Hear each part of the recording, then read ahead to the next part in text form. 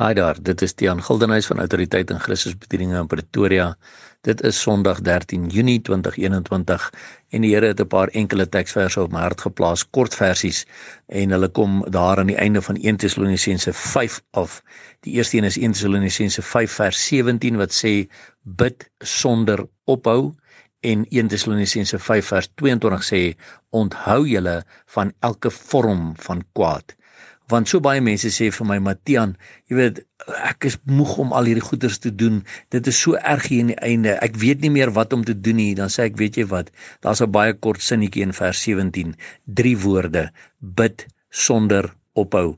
Wat beteken dit? Dit beteken bid sonder ophou.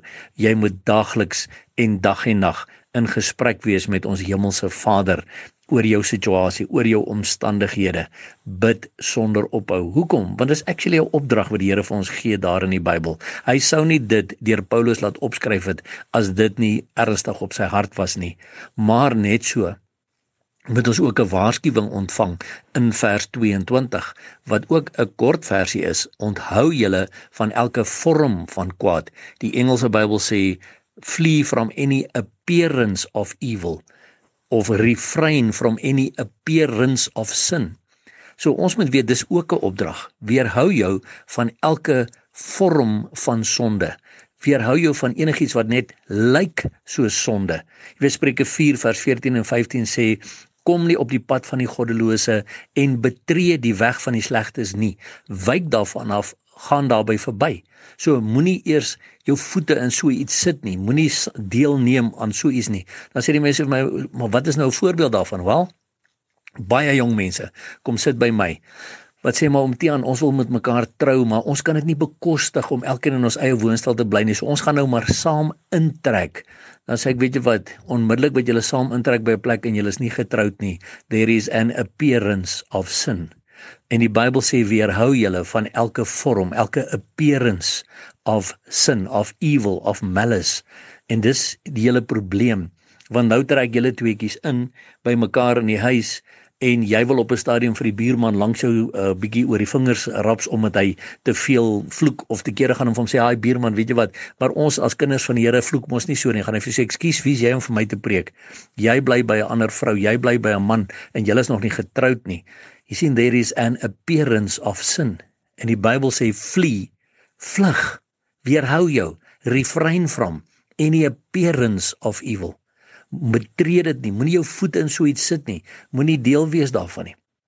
Want ek kan nog onthou, jare gelede toe ons gestudeer het, was daar een hofsaak wat ons moes bestudeer. Dit was 'n egskeidingssaak waar 'n man en 'n vrou saam in 'n rondalwetjie in Graskop gebly het. Dit was 'n baas en sy sekretaresse, en hulle toe nou gesê, maar jy weet, sy kar het gebreek, en toe wil sy vrou hom skei, en haar man wil die ander vrou skei, en is 'n groot storie, en hulle sê, maar hulle het nie saam geslaap in hierdie rondalwetjie in Graskop nie, hulle het 'n kombers tussen hulle twee opgehang, en hy het aan die een kant geslaap en sy het aan die ander kant geslaap. En ek kan onthou die uitspraak van die regter, dis letterlik opgeteken in Suid-Afrika se hof annale, het gesê, when man alone and woman alone is in a dark room at night all alone, you can be certain they are not saying their prayers.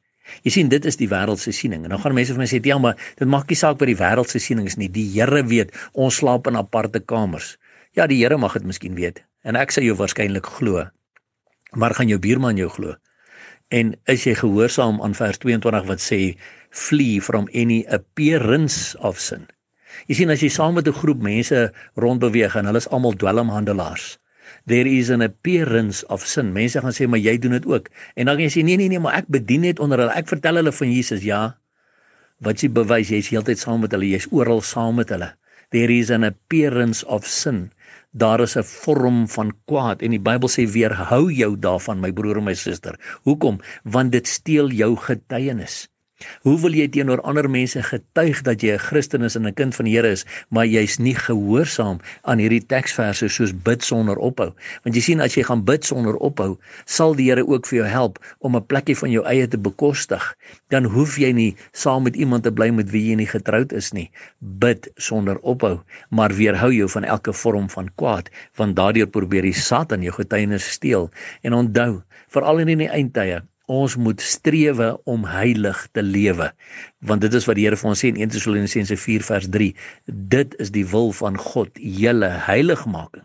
So ons moet na heiligmaking strewe, want die koms van ons Here Jesus Christus is baie, baie naby, en daarom hou ons aan uitroep, Maranatha, kom Here Jesus, en onthou, Jesus Christus is baie lief vir jou.